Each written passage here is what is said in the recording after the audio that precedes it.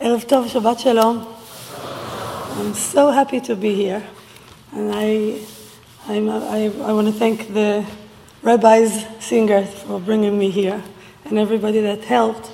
I am very fortunate to sometimes visit communities and congregations, and it's like walking in this season outside, and you go past a tree in blossom, and you smell the blossom. And when I walked in here, you have a reputation of being a very big and strong synagogue, but when I came inside, it's so nice and personal and sweet and very good smell. So thank you for having me.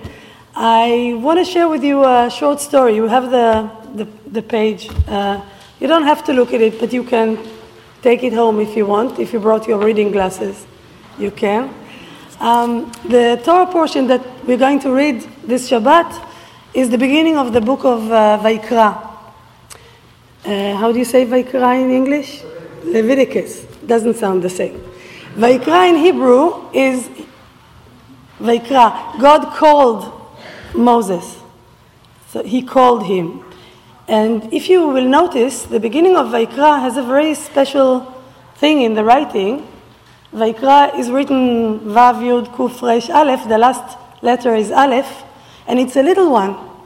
It's a Zeira. It's like a baby Aleph. And we don't exactly know why, but it's a good place to give interpretations. So I heard from Benny Lau, he says that in Hebrew, without the Aleph, Vaikar is when something happens to you accidentally. And with the Aleph, Vaikra is when someone intentionally calls you. And there's a different way to live Vaikar, that things just happen to you, or live with the Aleph, Vaikra, when you are calling things, or things are calling you. So I want to tell a story from the Talmud, the Babylonian Talmud, Tractat Brachot, page 7b, you have in front of you. And it's a story. I need a little bit of water. I saw water before. You hide the water here? Toda rabba. Even a glass. Toda. Israelis drink without a glass, but I'll try to behave here. Thank you.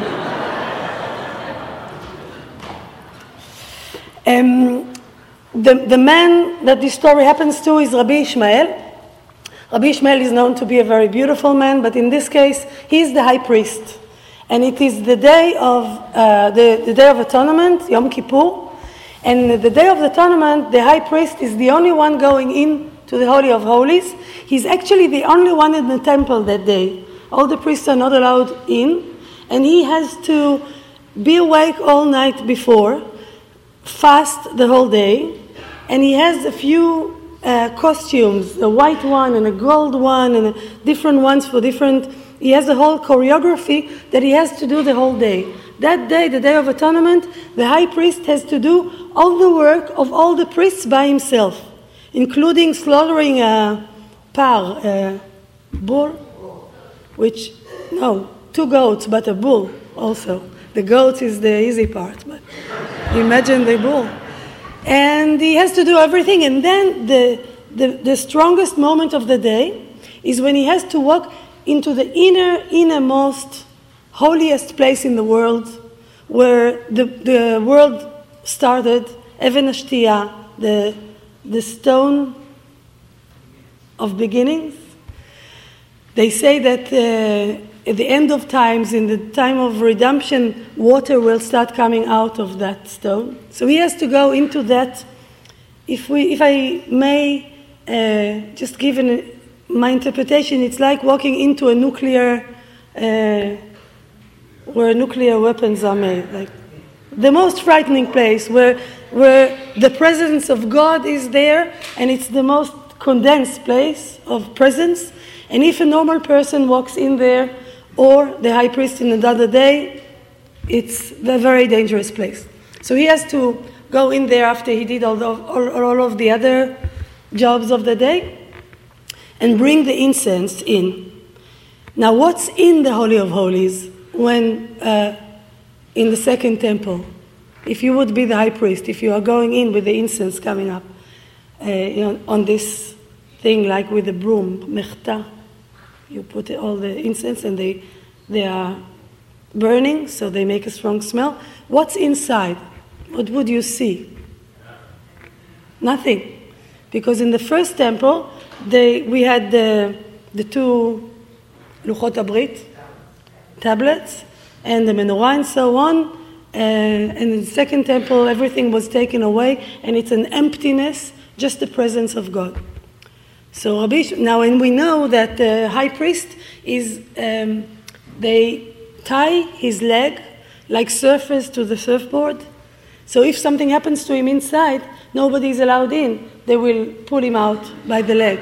That's true. I mean, it's written. I don't know if it's true. I don't remember. So Rabbi Ishmael walks in. And there is traditions that people, if the high priest comes out alive and well, a good year will be on all of us. So everyone is outside of the temple worried. All of Israel are looking to the high priest in the temple and waiting to see if he comes out fine. So the story goes like this. Amar Rabbi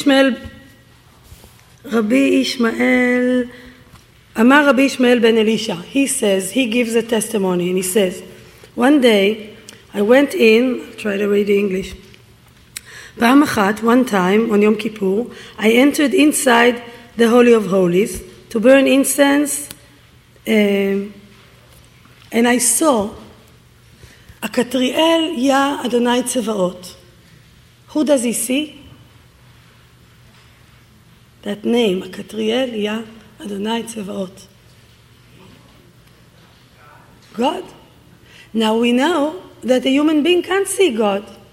And Moses covered his face, and we know that it's the most dangerous thing. The whole Bible says that we cannot see God and be alive. And he suddenly sees God, and not just sees God in this special name, Akatriel Ya Adonai Tzevaot, sees God sitting on a high, איך אומרים באנגלית? And thorny throne. Al kiseh ram v'nisa, on this amazing chair. Now, Rabbi Ishmael doesn't know what to do, because he knows he's not supposed to look.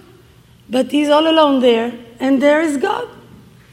And he's waiting, and he doesn't know what to do. I don't know if he lifts his eyes or not. And then God speaks to him, which never happened like that, face to face. And he says to him, Ishmael, my son, bless me. Now, in the Israeli army, we say, you break distance, שוברים distance. You never call your מפקד, commander by his name, but at the end of the course, you can go back to name basis. So God שובר distance and says to him, Ishmael, my son, not only his first name, that God knows him, but he calls him my son, and he does the most amazing thing. He's asking him, bless me. Now it's the Day of Atonement. It's God. What can I bless God? What does God need? What can you say to God? May you live to 120. What can you, what? So, but God is in a place, it's a very daring story, it's one of a kind in the Talmud, that God is all alone there in the temple. Everybody is fasting, there's no work there's no priest, and he is in a moment when we don't know what exactly God feels, but he needs a good word from a human being. And he says, Ishmael, my son, bless me. So Ishmael comes up with the following blessing. He says, Yehi ratzon milefanecha, may it be your will. Which is interesting, because always when we bless, we say, may it be his will for us. But now he says, like he's putting the blessing back on him, may it be your will. שיכבשו רחמך את כעסך, that your rachamim, your mercy, will conquer your anger. But יכבשו, I am a great believer in the Hebrew language, יכבשו is both to occupy, but it's also when you make pickles, that's what you do to the cucumbers, כובשים אותם, and it's also when you make a road, when you have land, and kovshim kvish. Kvish, a road for cars, is from the word lichbosh.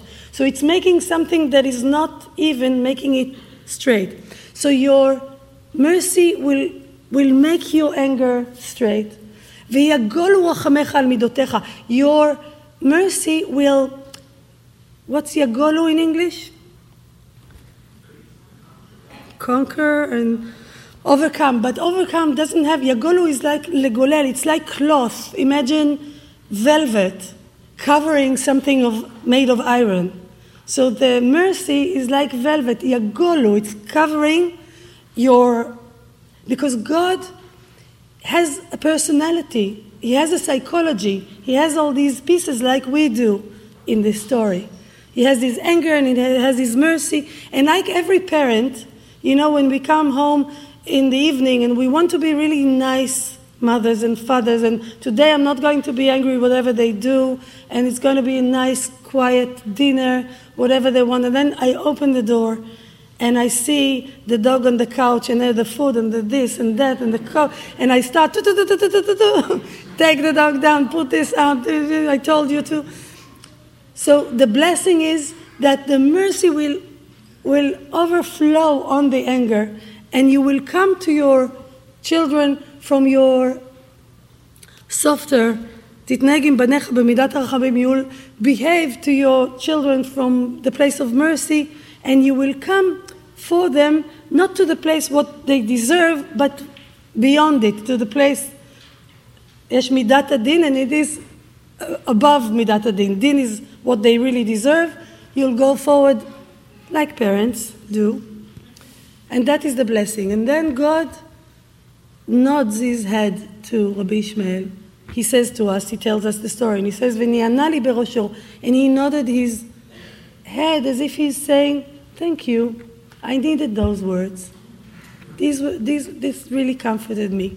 And the Talmud goes back to say, what is this weird story coming to tell us?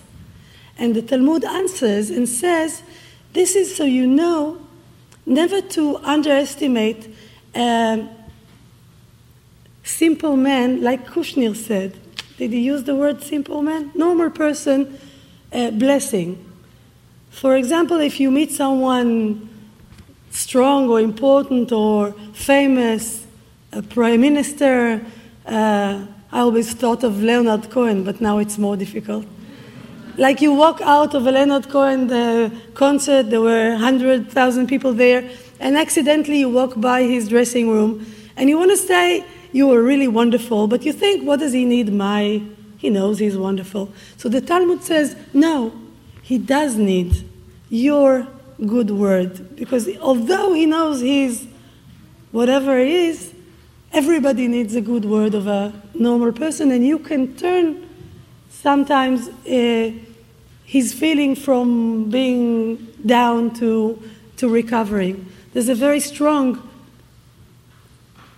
energy in blessing. It's something that we in the secular world don't do enough, but practice it at home, to ask someone to bless you. Both sides have a very good feeling when you are blessed. It's like receiving the sun or good rain, and also when someone is asking you to give them good energy, it's very healing. And I think that moment when Rabbi Ishmael is not afraid to stand in front of power, but not just stand in front of power and saying, I'm true to my ideas and I'm going to, I'm not going to heal in front of whoever it is. It's even more than that. It's seeing that sometimes the powerful person, it can be your father, it can be, I'm saying to the bar mitzvah kids, it could be even your teachers or someone that you think they are strong. Sometimes they don't have the words, but they want to say, my dear young son, give me a blessing. And afterwards they will nod and they will say, thank you, I needed that. So that is my opening for Vaikra, and I hope to see you all tomorrow again, and thank you for giving me the space and the time. Shabbat Shalom. And the water.